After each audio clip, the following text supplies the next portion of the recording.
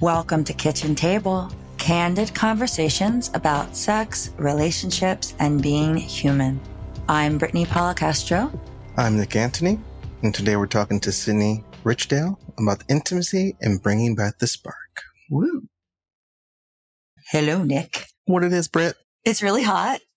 We are right now. For a second, I was just like, hot in what way? But we are talking about intimacy and desire today, but that is not the kind of hot I am referring to. Yes.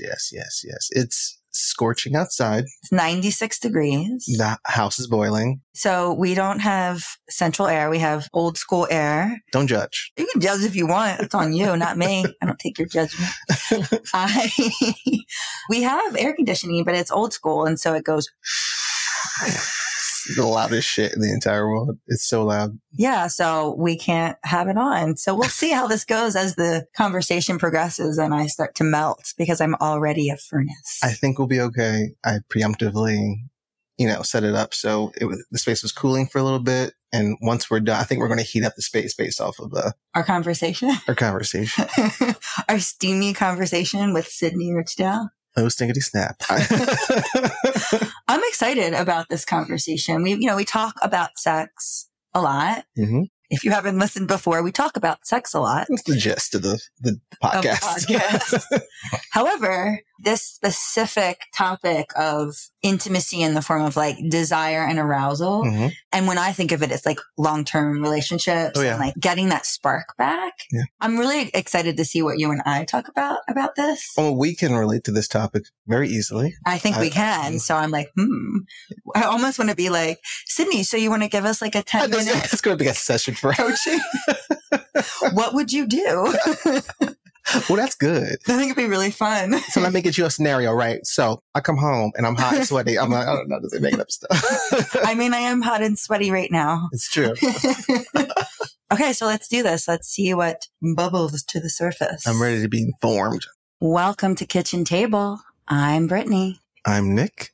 And today we are interviewing Sydney Richdale. So Sydney is a sex and intimacy coach who helps people create the intimate life they desire.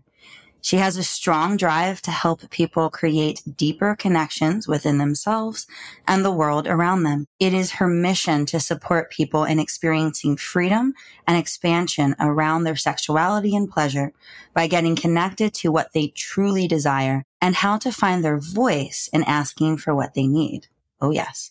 She is also a certified Reiki practitioner, and it is her mission to help people feel the sense of love, connection, and belonging they are looking for in their sexual and intimate relationships. Welcome, Sydney. Hi, thanks for having me. We are really excited to dive into this with you today, so thank you for being here. So let's just go in. What's intimacy to you? The classic question. I love this. Well, to me, intimacy is really like being seen, being witnessed, and from both sides, like really letting yourself be seen by other people, by the world, by yourself, like being able to really look and be honest with yourself and what you want. So that's really a beautiful place to be. And there's peace and just acceptance around who you are and being comfortable to share that in your day-to-day, in your world. I feel like that's intimacy and letting people in to see and witness that beauty within yourself too. I feel the sweetness of that. Oh, yeah. In my body. Like I almost want to cry. If you want, this is the podcast. This is the place to do it. Yeah. I know. I mean, it's not quite out my eyeballs. But this is like the welling is there. You're just like, yeah. It's blurry. Well, there was a softness in that definition and the way that you delivered it. One of our guests who we've done a lot of work together, Dr. Timmery Schmidt, her definition, and it's similar. And I feel like you just kind of maybe even broke it down a little bit more, is shared vulnerability. And what you just said is that being seen and seeing each other is a vulnerable act. Oh, yeah. So scary. So scary sometimes. Yeah, it can be terrifying for sure. So worth this energy that goes into that. Yeah. Why is it scary though? Why do you think? Oh gosh. Why is it scary for you, Sydney? That's no simple answer, but I think the fear just comes from not wanting to feel judged or alone. Like we're afraid to, like, if I'm truly open about what it is that I want, or, my certain hobbies, maybe people will judge me and like kind of cast you out because of such things. Like, I don't know what your experience was like in school growing up, but there's like the cool kids and like there's like the nerds and the whoever else is, and everyone just wants to feel belonging. So there's fear about like, oh, if I like certain things that aren't the norm, then people are going to make fun of me or tease me or just be shitty in general. And so people don't want that, and that's fair. So I think fear comes from just we're afraid to not belong and be accepted. So sometimes we hide. And rejection, right? It's that rejection. Oh yeah. That's at the core of mine. Like that fear of being more intimate with people, like being rejected. Yeah, that's huge. I feel like that's been coming up for me a lot more in the last few years. How so? Just connecting with that and getting rejected, and also being like, oh, there's something happening here. Like, yeah, just like feeling it in my body, and also just like what happens to me after I am rejected.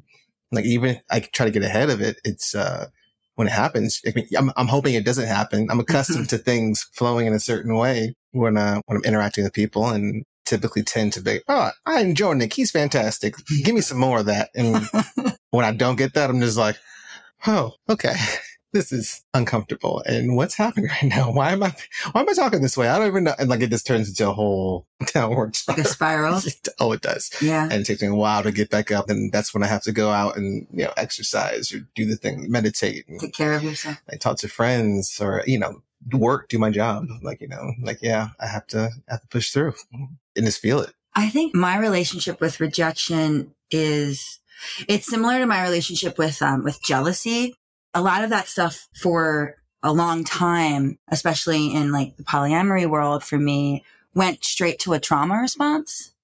So it was like, I'm jealous. Oh no, now I'm like completely dissociated or in a trauma response, or, I feel I'm afraid of being rejected, but actually it tunnels all the way down to the core of being like abandoned. Yeah. It's more recently, it's been really refreshing just to feel the things like jealousy and like rejection, like to feel those things. Mm-hmm. And without the trauma response of my body going into some place that's like, I can't even really focus on that stuff. I have to focus on like taking care of my body and the trauma that is arising. Mm-hmm. And so it's an interesting experience of being like, oh, and I can just feel jealous or feel rejected or feel scared of those things.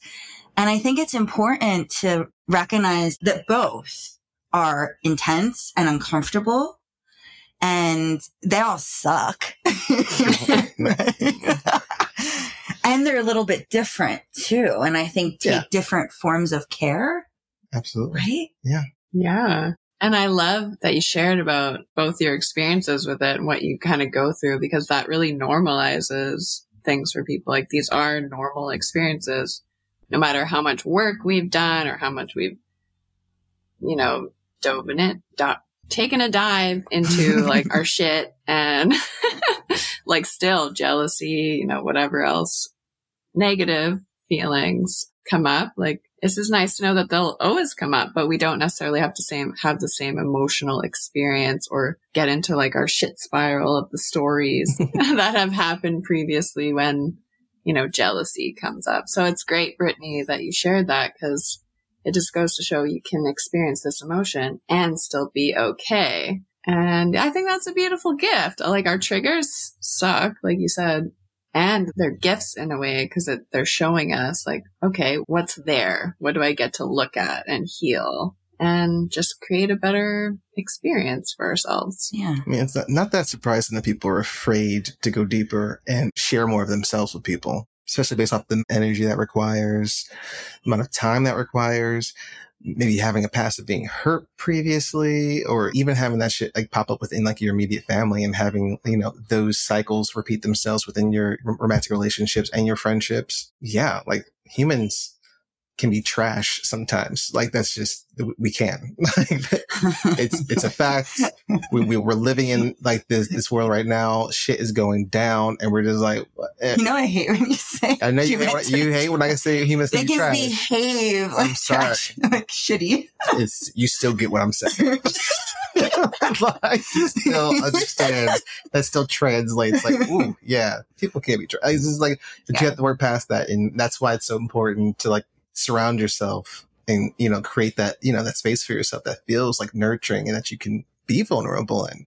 You start as a child and things are very simple, and then like the world starts seeping in, like just like, such an innocence to like being a kid. And then like adulting, my word, like so many things to stress us out, to shut us down, to make us feel smaller than we are. In the end, we're all complete. And we're sent out to search for the other half of ourselves to complete ourselves. And this is like, no, you're a complete person. Like you are already a whole person. Like me coming into your space and complimenting you, that's just me adding some sauce to what is already magic in front of me. So like, let's, that was good, right? That was good, right?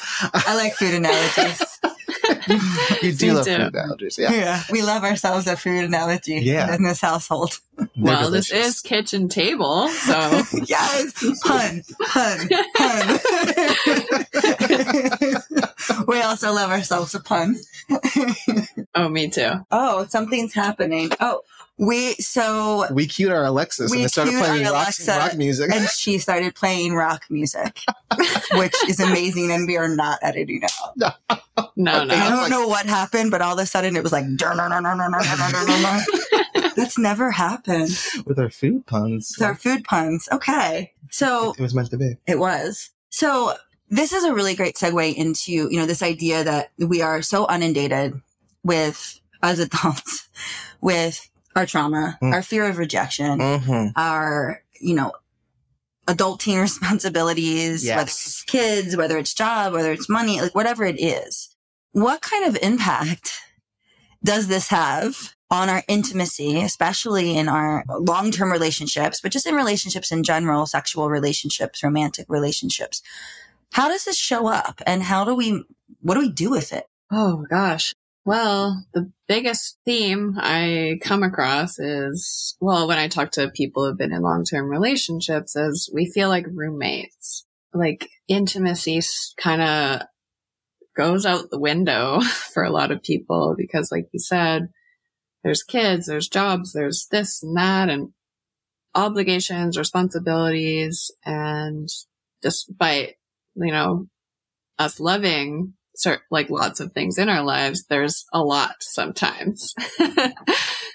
And for whatever reason, sex and connection, intimacy just seems to be the first thing to go for a lot of people. So I hear a lot of like people coming to me being like, hey, this is still really important to me, but my partner doesn't seem interested or doesn't seem to care, that we don't really connect in that way. But like to me, like it's still really important and I want this. I don't want to look outside of my relationship. So yeah, I find it just stops being a priority. So that's probably the number one thing I've picked up on. So let's start there. Why do you think it stops being a priority? Why does that the first thing? I have my thoughts about that. Oh, I have thoughts on that. Yeah. Sure. Well, I'll share our thoughts. But Sydney, why do you think that that's the case? Because I think that there's some very distinct reasons as to why. Absolutely. Yeah. Yeah, I totally want to hear both your thoughts. I believe for me, like, it's a myth that relationships are supposed to be like easy, and with the right person, it should be easy and it should just come naturally to you. Like good sex should just be like, you should just know. Wherever we learn that, I don't know, but that's part of our conditioning around our sexuality is just like, should be easy, should know this and that. But in reality, it's not easy. Relationships take work. Like, even as a coach, I have so much more to learn about sexuality and intimacy and relationships. Like, the learning never ends. And for some reason, we just get fed this idea that we should know. And then I guess people just fall into that. Like, they don't realize that the work that it takes and the intention it takes to, keep building in that area of our life. Yeah, what I'm hearing is like it goes into default. Like it's just like this thing that you expect to be running behind the scenes without any particular effort. Set it and forget it. Set it and forget it. Nah, son. That's not it. Like, you better do your personal work. You better be doing your work in between, like within your relationship with your partner. Like, have some inkling or understanding of that. People want, when they become entangled marriage, long-term relationships, people we were becoming one. And the only thing that exists is this one thing now. But like, no, there's still two things happening in this space. And you doing things that you love to do outside of your relationship, keep on doing those things. Like, nurture who were before the relationship, while you're in the relationship, and who the future you is going to be. Like, and be as present as you possibly can. Like, I say this as if it's like, oh yeah, easy. No, like, it's hard. And like, we've been through like our share of like conflicts and us trying to work out, us having two different definitions of what we're talking about. Like, I speak this way, I'm saying this thing, and you're saying it that way. We're saying the same thing, but we're saying it in two different ways. Like, it's just, there's so much to navigate. And it's just, some people will just shush away the idea of doing collective work that way and be like, I'm fine. They'll ride the fine train. I'm fine. I'm fine. It's fine. Like, yeah, exactly. I'm saying that a lot. It's like, no, there are internal things happening here that, we should be aware of. And, if you can gain some level of emotional intelligence, and do some internal healing, the better off you're going to be. Period. Mm-hmm. Yeah, I think that a lot of people think that this kind of work, intimacy, coaching or therapy, or, the work that I do, like, it's, a lot of people come to it when they have a problem. Yeah, it's when there's a problem, and you don't actually have to come to something like this when there's a problem. You can come to it out of curiosity, out of the sense of learning, out of the sense of wanting to connect. Like, there's other ways, and not everyone does, but a good amount of people do, right? They come when they have a problem. And that's part of our culture too. Yes. Right? Like, we ignore things until there's a problem. I mean, there's lots of evidence for that. In this, Nick's raising his hand. Guilty. I wasn't being passive aggressive. That was, I didn't take that as passive at all. I was thinking of the world. I'm gonna own that. I'm in the world, so I'm gonna own it. You are. I appreciate you for owning that. Thank you. Yeah, I think that, it's like, there needs to be something wrong for us to ask for help, need support, in all kinds of ways. Mm-hmm. And that can be detrimental to all the things. Oh my God. If that person just asked for help at one time, or something in the relationship didn't go well, and you're just holding on to it and harboring like negative feelings about that thing, and then it passively aggressively comes out in other ways toward the people that you love that are like supporting you. Like, no. Like, let's do better for humans.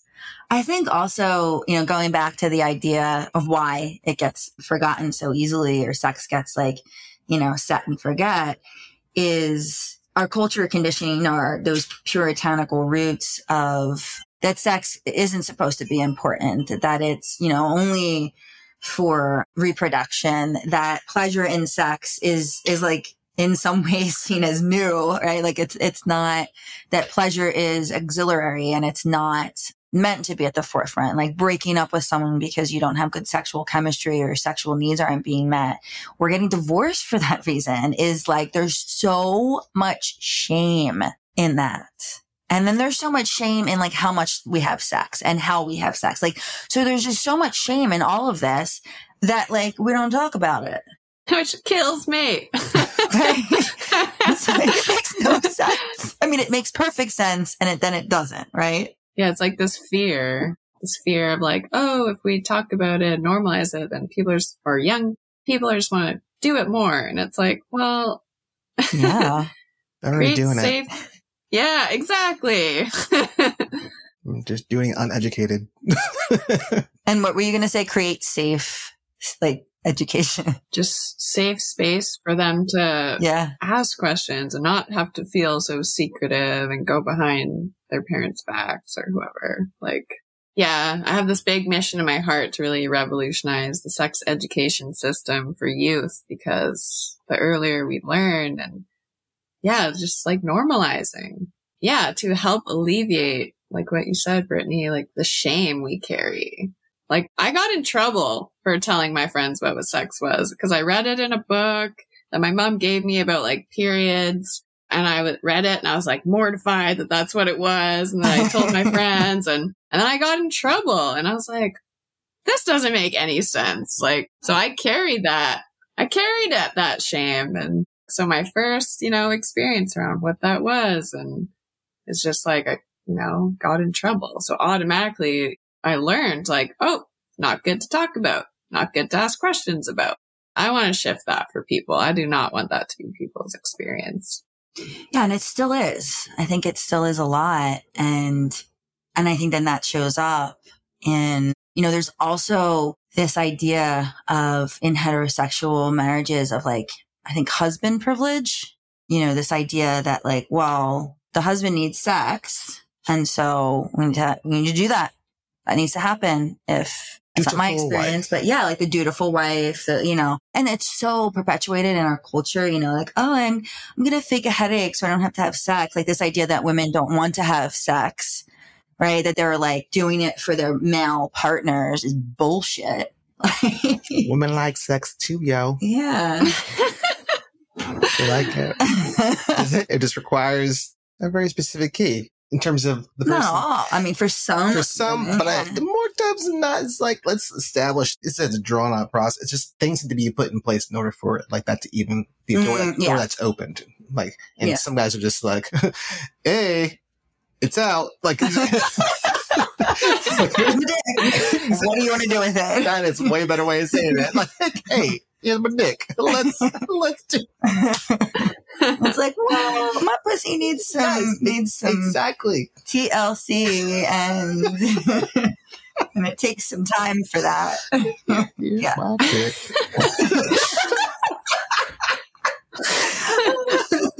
Can that be the title of this episode? No, just kidding. And then typically they're like, do you want to suck it? I'm like, nope. No. Not if you put it like that. Yeah, not at all. You're not charming me at all right now.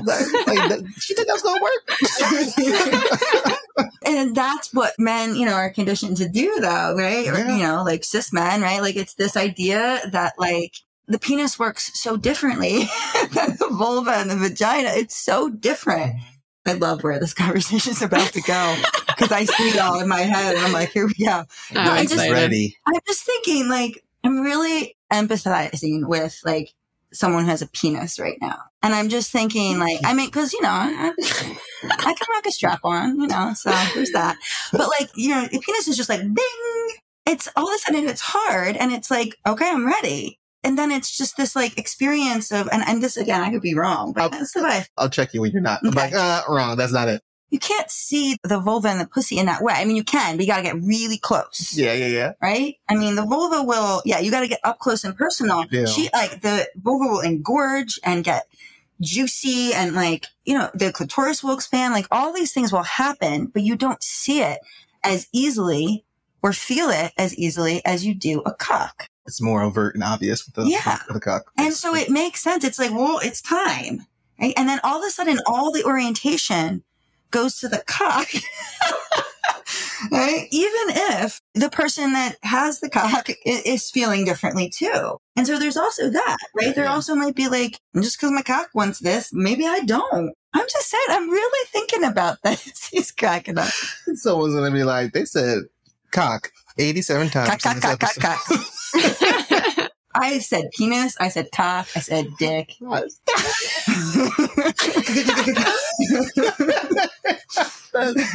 always feel like cock really has some power behind it. It's that CK at the end. Even like that. Well, so is CK with dick. It's like cacophony or whatever that word is. What's Harsh that? sound. You learn in English class. Like Onomatopoeia? Is that not? That's different. Cacophony. I'm like, I think it means like harsh sound. sound or something. Yeah. Do you see what I'm saying now? I do see what you're saying. I mean, in terms of clitoral simulation, it's more like a, it's a curtain and like there may be a leg that pops out and that's like the only sign that you have. And the rest, all the other stuff's happening back there. You can hear the music and it's like, but like it's like all muted. It's like inside you. It's happening inside you, but like you can see it externally. You just gotta I know, but still, get close. It requires like discovery. Like, die and let me do some homework. Let me do some discovering. Like, yeah, that works. I can definitely entertain how your presentation of this and also relate to it. Yeah, it's like the loudest person in the room tends to get the most attention. The penis tends to be the loudest person in the room. And in reality, the vulva is the one that needs some more buttering up. Yes. Yeah. This is true. And the vulva is the awesomest person in the room. Sorry, there's true. no competition here. Both of you are just like, okay. Pussies are amazing and magical. It's magical. And a privilege to enter.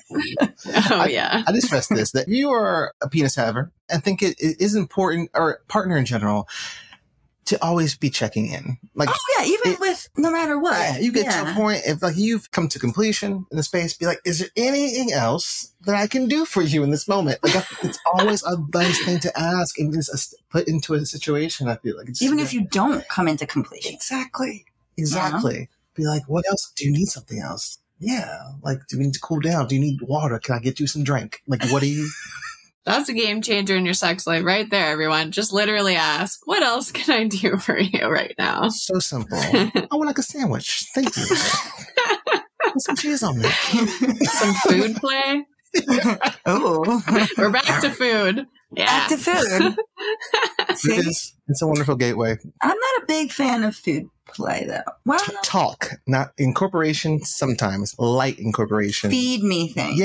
Yeah. I don't want to be slathered in stickiness. It's just. I have done like ice cream sundae. Oh, I'm sure. Yeah, I get that. I see that. But it just makes me feel like I want to shower. Exactly. Well, and also like pussies don't really like that much. It's not that pH balance is like no, thank you. So hear that, everyone. If you're going to take a lot out of this, but if you take nothing else, but don't put whipped cream in your vagina. Don't do it. Around it, you're welcome for the rest of your life. Oh, we are really going places. Yeah. I'm getting to say all my favorite words. You are. This is so fun. Oh. So let's talk about this idea of bringing back the spark of desire, of arousal. How do we do that? What does it look like? What do you find happens with couples? I can see it being different per couple. Yeah, but what's like the themes, or how do you help people do that? Yeah, I think it really comes down to like the individual for sure, what their relationship looks like, what kind of, the erotic blueprint, like what their really sexy needs are. I just read Esther Perel's book, Made in Captivity, Sex, Lies, and Domestic Bliss, I believe. And it talks about how intimacy kind of, can dwindle as time goes on and you get more comfortable. And it's talking about how you need to kind of create some space almost and like, what's the word? Like longing, so even like taking a weekend away from your spouse, partners, like just kind of creating some distance. So, and then really engaging your brain. I talk to people a lot about that in my practice. It's like, how do you kind of sow those sexy seeds, What can you do to really get your brain in the game? Because then your body is going to respond. So it's like really tapping into like your desires, what kind of lights you up, in your yoni, in your penis, like in your body, just like creates those sexy tingles. I'm really curious to ask you both a question just around like polyamorous relationships. And if you feel like that desire, say for your partner, I don't know, the main partner, I don't know the term for it. Let's say partners. Other partners, yeah. Yeah, like or nesting partner, yeah. Nesting partner. Does your desire for them kind of fuel based on like your experiences that you're having in other relationships? Like, does it make you want to like, ooh, we did this. Now I want to go home and try this with my nesting partner. Like, do you feel like there's a connection there that really supports your desire and arousal for that person? That's a good question. I think, we've been polyamorous for 6 years now. And I think that at the beginning, there was this excitement and almost a novelty of that, oh, there's this thing happening. I think, that fueled something for a while. That's not the case anymore. Yeah, it didn't feel sustainable. I think our sexual relationships are very separate. Yeah. I think we get different needs met I think it's more for us is that our different sexual needs get met through other relationships and partnerships. I also think, we did struggle with that for a little, for example, I remember, Nick, you can speak to this, but I'm very much into kink and you are too, but I've gotten more into it. Yeah. But I remember when I was really going hard, so to speak, with kink, that you wanted to do all the things that I was doing with someone else, even though it wasn't necessarily a fit. Yeah. Right. It was but it was, you would wanted to do it because it turned me on. And for me, I like to engage for certain things because it turns the person on, Sure. Spanking or degradation or things like that. I want the person to want to do those things. Yeah. Do you want to talk about your experience of that? Sure. I mean, in terms of that popping up within our opening up, there were moments, I feel like that was more of me just trying to establish safety while you were going out into those spaces. Yeah. And this is a realization in this moment. Yeah, that was for safety. Yeah. So I could feel secure. Yep. One of my kinks is offering pleasure, pleasuring someone, and knowing that I am offering and I'm giving this pleasure. So, if I'm doing anything or, engaging in any way, I want to be very clear that this person's wanting it and that I'm offering it and they are loving it. So there may have been some of that in there as well, but I think it was more for safety for myself. So I didn't feel I didn't want to get left behind. The way I've engaged and have stepped into the kink world more, it's evolving and my switchness is coming out and it's just and I'm just really being switchness.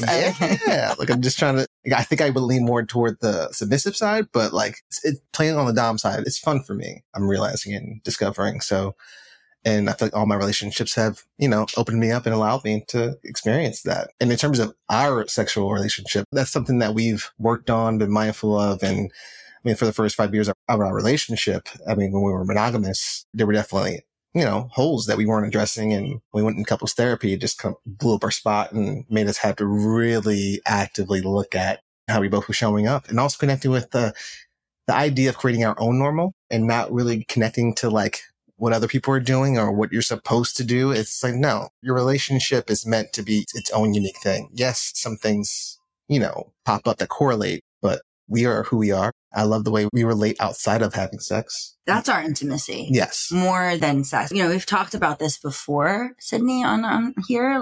We never had that throw down passion. We've thrown down. We've had patches. But that kind of passion, that kind of mania kind of love and that kind of those Greek terms. Ours is more, we have a very secure and stable relationship. And so sometimes in those relationships, you do have to work a little bit harder to have that desire component sustain. Yeah. And so we've found ways to sustain it that aren't necessarily, they're erotic and they're intimate, but they're not necessarily always sexual. And we struggled with that. I struggled with that a lot. We both struggled with it. Yeah, of what does this mean? What does this mean?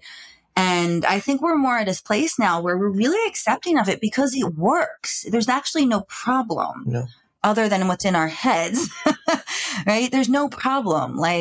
We are fulfilled and being polyamorous is part of that. Having other partners fulfills that.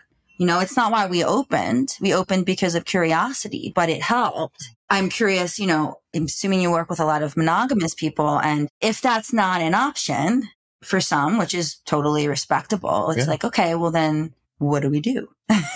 What does that look like? Totally. Well, and first of all, Nick, I really appreciate you sharing your experience of just how, you're the kink, BDSM stuff it's evolving. And that's something I like to just highlight because I think a lot of people sometimes feel that they need to jump in the deep end when they have like a curiosity or partner like brings up that they want to try those things. And then there's like, oh gosh, like we have this in our minds that like we have to go all in. But I feel like really normalizing, okay, it can look like baby steps, you know, like it doesn't, you don't have to like be full on like kink, right? It's right from day one, you know, like there's ways to ease into it. So I just appreciate you sharing that part of your journey and normalizing that for people.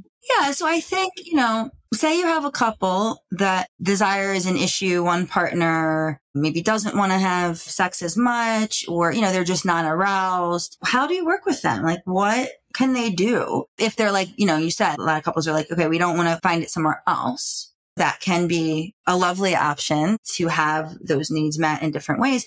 But, you know, if they don't want to do that and, you know, mismatched libidos, basically, which is a real thing and can be really frustrating because we deserve to have our sexual needs met. And so what does that look like for couples like that you're coaching? Great question. My first question is sort of like with them anyways, to really explore like, okay, like, is there something else going on in your relationship that's preventing you from wanting to do that? Because they might be holding on to resentment or like something else. Like it's not usually about the sex. Like sometimes it could come down to like mismatched libidos, but I always dig first, like, okay, like what's really going on here? Like, cause it can be things we've held on to for years and it's just over time it's built up and they've just kind of been like, you know, just like, I'm not into it, not interested. For whatever reason. So really starting there, like looking at the dynamics of what's going on, working through that, acknowledging it, you know, I think that's key, being willing to acknowledge it and not like beating yourself up about if that's been your experience. Like I think I spoke to this man once who has a lot of grief around like lost time and like in regards to like the amount of time he could have been spent being intimate with his wife. And I was just like, well, it can get better. And like, really, you're allowed to feel that. And we can move forward as well to create a new experience. So yeah, starting there. And then, you know, if they're just like, everything's good, like my person's my best friend. And then it's like, okay, then we can kind of start looking at like, what are your sexual needs and desires? Cause maybe we haven't asked, you know? Like I just did the erotic blueprint, you know, within the last couple of years of my life. And I didn't know about that until recently. And I was like, wow, that's a game changer. Can you speak about that? About the erotic blueprint? What it is? Sure. Yeah. My understanding of it is like you take this quiz and ask you these questions around, you know, what your preferences are. And at the end of it, you come out with, you know, a result. There's like sensual and I don't remember all of the sensual, sexual, and then energetic, I think. And I'd have to relook it up. And I was just like, oh, okay. Like I'm more of like a sensual lover. So not, you know, just like creating an environment where I feel open and safe and willing to receive, you know, that's really important to me. It's just like an understanding into like your sensual or sexual needs, which I think is a game changer for people because we all, and part of our conditioned sexuality is like, oh, we should just fit in this box. We all should enjoy this or that. And it's like, no, we're very different people, individuals, beings. Like, so really having that information and knowledge is a good step to understanding, okay, what is it that you're needing, wanting versus your partners or partners, and just be like, okay, let's start there. And then just kind of find a place where all the needs are getting met. And being curious, open, willing to try new things, new experiences, and just seeing where that goes. I haven't actually taken the erotic blueprint. No, I'm surprised. No, yeah. Our first guest, Luna May, we were spending some time together and was like, what's your erotic blueprint? And I was like, I have not. You know what I think we should do? I think we should take the quiz and like talk about it on the podcast. I think we should like make it an episode. Why not? Right? Right? I think it would be really fun for people to be like, oh, cool. It's really eye-opening. Yeah. I think that we've backed into that in a lot of ways of knowing some of that. I think that there is an awareness of that without taking the quiz in the ways that we have come to just be intimate with each other and to accept it. I think acceptance is really important. And, you know, what you said, Sydney, about we are all kind of like fit into this box of like what it's supposed to look like. And I think the box is like sexual, right? Like it's like you need to want sex, you need to want it a lot, or, you know, you need to be having sex within a long-term relationship or just with a partner, like a certain amount of time. It needs to be really hot sex. Like it's, you know, this is what we see on movies and song, you know, all this stuff, right? We see this mirrored back to us. That's what's normal. Mm-hmm. And so if that's not what we want, then it's like, oh, is there something wrong? You know, and then like for me who, you know, does this work and stuff, and I've talked about this a lot, like, you know, I have moments where I'm super sexual and with a partner and that I've noticed a lot of that was from trauma bonding and that kind of stuff. That's really where that like, I need to have you and rip your clothes off all the time came from. And so once that was recognized and it was like, oh, I'm actually like my sexual desires when not pushed by trauma are very different when I'm grounded and resourced, and I don't need sex as much because really it was just being used for safety. And I've said that before, but the way that I just said that now, it feels different. Felt different. Yeah. This is what happens. Yeah. This is what happens. This always happens when we talk to someone whose job it is to hold space and create, like, this always happens. So thank you, Sydney. Learning in real time. Yeah. It felt different to like, and there's almost like a sadness there of like, you know, like that identity has been changing because it, you know, those relationships were linked in a very particular way and the purpose was safety. And it's all brought you to this point. Yeah. Yeah. And I mean, it's okay. And I don't feel there's like grief in there, you know, that I want to honor and I'm okay with it. Sure. You know, like I feel it's not like, oh, why did that happen? But it's like, oh, damn. Yeah. Right? Like our sexual identity can shift as we heal. Mm-hmm. Right? And slow claps and finger snaps. All over that. Thank you. I've been wanting to fit that in like casually and effortlessly for so long. And you have. That's Nick's like favorite. He loves saying that. If people start saying it, you know where it came from. Like this guy. Slow claps and finger steps. Yeah. I mean, I just like that sigh. I'm like, I just impressed myself. No, I had a breakthrough. Yes. Woohoo! Woohoo! Space holding. People that do the work. Get it. Okay, so before we get into our sexy rapid fire. The way you said that. It's sexy. I was like, ooh, something happened just inside me right there. It was nice. Well, good. Mm-hmm. Really building the anticipation there. Building the anticipation. Is there anything else that you want to say about like any, like, I hate the word tip, but like, you know, like offering for someone that's like, yeah, this really is resonating. Like, what's the first thing I can do? Or what's one thing I can do besides taking the erotic blueprint quiz? What's something I can do? Something else I can do.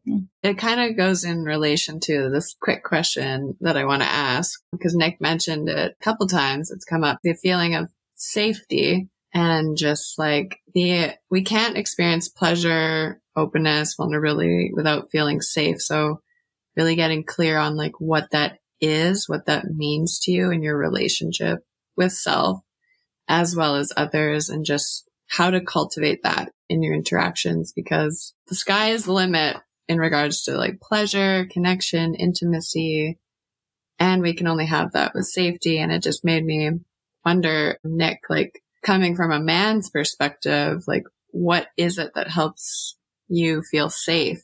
Because as women, you know, I understand what I need. There's like that certain physical aspect and like knowing that someone's a safe person, I'm not going to get hurt physically, and it's not just about physical safety. It's like emotional, spiritual safety. So I'm curious, like from your perspective, what really helps men feel safe? For me, in terms of what makes me feel safe as a man when it comes to me being intimate with other humans, I think I would lean mostly toward emotional safety. And for me, I land in a space on the spectrum of like demisexual. Like if I'm going to be having an interaction with someone, I want to feel connected with them in some way. I want to share vulnerable shares and I want to receive vulnerable shares. And like knowing that we can like sit in that space and do that together, or like just that easefulness of just like existing in a space, not having to talk that much also is a space of safety for me. Like knowing I don't have to add in the extra things, and just the comfort and ease and knowing that I can be myself in a moment like that gives me safety.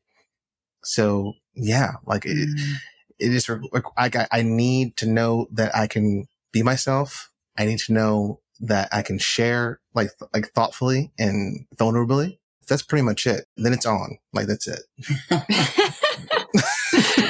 And you're ready to rock. Check and check. That's beautiful. Let's do this. I love that. So yeah, thank you for asking me that. Yeah, I don't think I've spoken that out loud, like, and really have truly connected with that. That is what it is for me. Thank you. Thank you for sharing. More learning and healing in real time. Yes. With Sydney Richdale. Intimacy coach. Can we do this every week? Okay. Sexy rapid fire. Sexy rapid fire. Okay. Short and sweet if you can. What's the most wild or kinkiest or silliest place you've had sex? In a river. Oh my God, me too. Instantaneously. Oh my God, that's amazing. River sisters. River sisters. River sex sisters. Yeah. I remember the exact spot. Oh, that was nice. Were you in were you in a boat or like, I was in a tube. It was just in the river. No, it was just this rocky bank. We were probably half in, half out of the water. Yeah. Adventurous teenagers. Oh, yes. I love it. Yeah. What's your love language? I know myself. I love it. Okay, if there was a food that could or does give you an orgasm, what would it be? I've yet to experience that, but I would guess it's chocolate. Good choice. Yes. If you could have a superpower, what would it be? This is his favorite question. I love asking this question. This one's hard for me because I never know. My superpower would be to make anyone feel like they can feel safe. This is my favorite question. Off the cuff? I do have an off the cuff one, but this isn't it. If you could have a threesome with any two, so we've expanded this over time. So it could be any two like famous people. It could also be like not human. Like it could be, like characters or living, dead, mythical, like whatever. Two, because it's the threesome. Who would they be and why? Oh gosh, I've never thought about this. Take your time. We'll edit it. It's cool. Yeah. I'm just like, who gets me going? Orlando Bloom. Oh, I get it. Yeah. Yeah. So dreamy. It's those eyes. Ugh. Anyway. And who else is in my spank bank? Nice. I don't want to have sex with her, but I feel like the most beautiful woman ever is Kate Hudson. Not in a sexual way, but she's just absolutely gorgeous to me. She could watch. Yeah, nice. Okay, so we have like some watching, some like, you throw down with Orlando Bloom. Yeah. I don't know who else. Oh, Chris Hemsworth. Yes, please. Chris Hemsworth. Who is this? Isn't that Thor? No. Yeah, but not as Thor, regular him. As jacked ass Thor in the blonde hair, no? Like, Don't judge her. I'm curious. I'm surprised. 'Cause I can't do men with long hair. I just can't. Got it. You'd give him a haircut and call it a day. That can be part of the whole experience. Word. Kate Hudson she was in that movie with Matthew McConaughey. Well, she's the daughter of Goldie Hawn and not Russell Brand. Or Russell Crowe. Oh, what's his name? She's blonde and just radiate. She was in 10 thing. What was that? Got it. I know How to Lose a Guy in 10 Days. Yeah, she's adorable. Yeah. So adorable. She is. And lovely. Mm-hmm. Her and Zooey Deschanel. Oh my gosh. Oh, yeah. Yeah. She's just the sweetest. We got like this is a straight up orgy now. Yeah. There's watching, there's engaging. I love it. When someone's watching in the corner. When do you feel most vulnerable? When I have made some mistake or fucked up or hurt someone, and I am apologizing. What is so either a kink or a fantasy or a position, like some kind of sexy thing that you haven't yet tried and you want to? I hope my mom and dad don't hear this. One of my fantasies that it involves the threesome, that I am giving a blowjob while a man is fucking me from behind. Oh yeah. Like I was just like, got it. Yeah. Yeah. That's a good one. Yeah. I love that. One of the only things I have completed a lot of fantasies in my day, and the one that I haven't is I have never had a threesome with two men, and which is so like, you think that would be like one of the first things, but I haven't. And you gotta find the right balance. Yeah. Well, it's also like, I don't want them to like, okay, fine, they can like fuck me or whatever, but like, I want them to do so. I want bisexual men. Gotcha. Give me some bisexual men who are all about each other. Oh God, I can't even like. You like chill. I can't even like, it's like, and then I tell them what to do, and we're like doing stuff the other. Yeah, that's your jam. That's your jam. That is my jam. It is going to happen. I believe it. Don't DM me about this, people. Everyone needs a sexy bucket list. It must be really cute. That's funny. Like, okay. My start would be like having a threesome in general, just like starting there. Like I'll say that, I'm just like, I don't know, but it would need to be a very organic engagement. Like, oh, what's happening here? It's but you want to set boundaries and make sure everybody like. Sure, but it could be the most gentlest threesome in the world. But I just want it to be like, it needs to have some flow to it, and like obviously there'll be communication, but. What? Are you just kissing me? That's crazy. Stop it. What? No, just more. And then have it just like snowball. Oh, we're naked. What happened? Close this. God. Okay, you. Last question. Something that makes you belly laugh. Bill Burr's new Netflix episode. Bill Burr.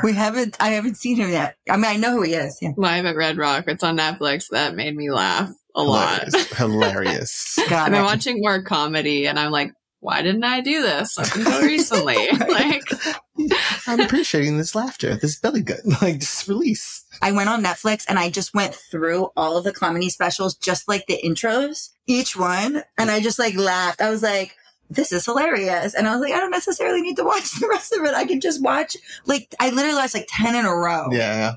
And cause that like is oftentimes some of their funniest. That's all you need. And I was like, this is great. Yeah. And then I can decide if I want to watch more. Yeah. I just started reading, Born a Crime by Trevor Noah. There's laughter and some intensity in that book. You're just like, holy shit. The life he's lived is absolutely insane. But there's a poop story when he was younger in this book. I swear, I think you caught me while I was laughing at this, and I was just in tears. He was literally in tears. Like just imagining this story playing out. Like, oh, I can't even, I'm not even going to spoil for anyone. Read the book. It is so funny. Sydney, this has been so enlightening and fun and just lovely. Thank you so much for your time and energy and your space and your questions. Appreciate it. Thank you so much for having me. I've really, had fun today with you two. And I'm like, can we do this every week? Yeah. Another point about intimacy, make it fun. Yes. Be consistent. And so what do you got going on? What do you want people to know about what you do? Yeah. Thanks for asking. I'm kind of in the works right now, building some things in the background, but my big mission on this earth, I feel, is to really take people out of that conditioned sexuality and help them evolve into their authentic sexuality. So if anyone is in a space where they're like, I'm ready to shed that shit and fully step into who I am and what I want, I'm here to chat. So feel free to reach out, and I'd love to just help you out any way I can. So, and thank you, Brittany and Nick, for hosting this like wonderful podcast. I think you're really opening up, this so many wonderful things for people. And just so thank you for that. Thank you so much. Appreciate that. I told you it was going to be a session. I told you. I feel like you came at me so hard in this moment. You're like, yes.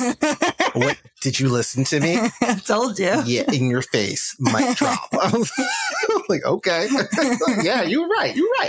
No, I didn't mean it like that. I was just excited. I can just feel the energy. It was just like, I told you it was going to be dope. Well, I meant more that it was going to be that we were going to have like some like coaching. Like, it was going to be. Yeah, but our coaching, almost similar to my therapy personally, it comes from us. Yes.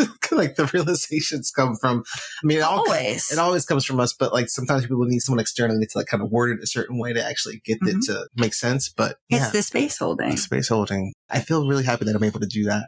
And hold space. And offer that to a lot of people. Yeah. I think we both had like some like moments of like during this interview of like, oh, I haven't quite come to it that way before. Yeah. Yeah. And I love that. I love when that happens, when you can say something over and over or think something or even like start to embody something. But, you know, the integration of embodying something, understanding something about yourself is like, it takes time. It does. Right? It's just the way it be sometimes. Saying it over, like you say it over and over and over and over. And then that one day it's just like, oh, that's it. Now I really resonate. But it's like all the work you do up until that point is like you were meant to move through all that. You were meant to sit with it for that amount of time. And it was meant to make sense in that exact moment. So yeah, praise it for healing and just like actively connecting with ourselves internally. For self-awareness. Oh, yeah. So clap for self-awareness. And finger snaps? Slow claps and finger snaps for self-awareness. Yes. Good use of the word. Thank you so much for listening. Follow Sydney at Sydney Richdale on Instagram. That's SYDNEYRICHDALE. And she also has a Facebook group that you can check out as well. Follow me at sexually_liberated on Instagram. Check out my website at BrittanyPolacastro.com. And we have a Twitter, K-Table Podcast on Twitter. Follow me at Nick Anthony Photo on Instagram and check out my website at nickanthony.com. Editing by Audionauts, music by Greta Hotmer. And please leave us 5 stars, a review, like, subscribe, follow this podcast. Thank you for all the love you've given us recently. It's been really beautiful. And share this podcast with someone that could use it. Help us spread the kitchen table love, y'all. Until next time. Giddy up.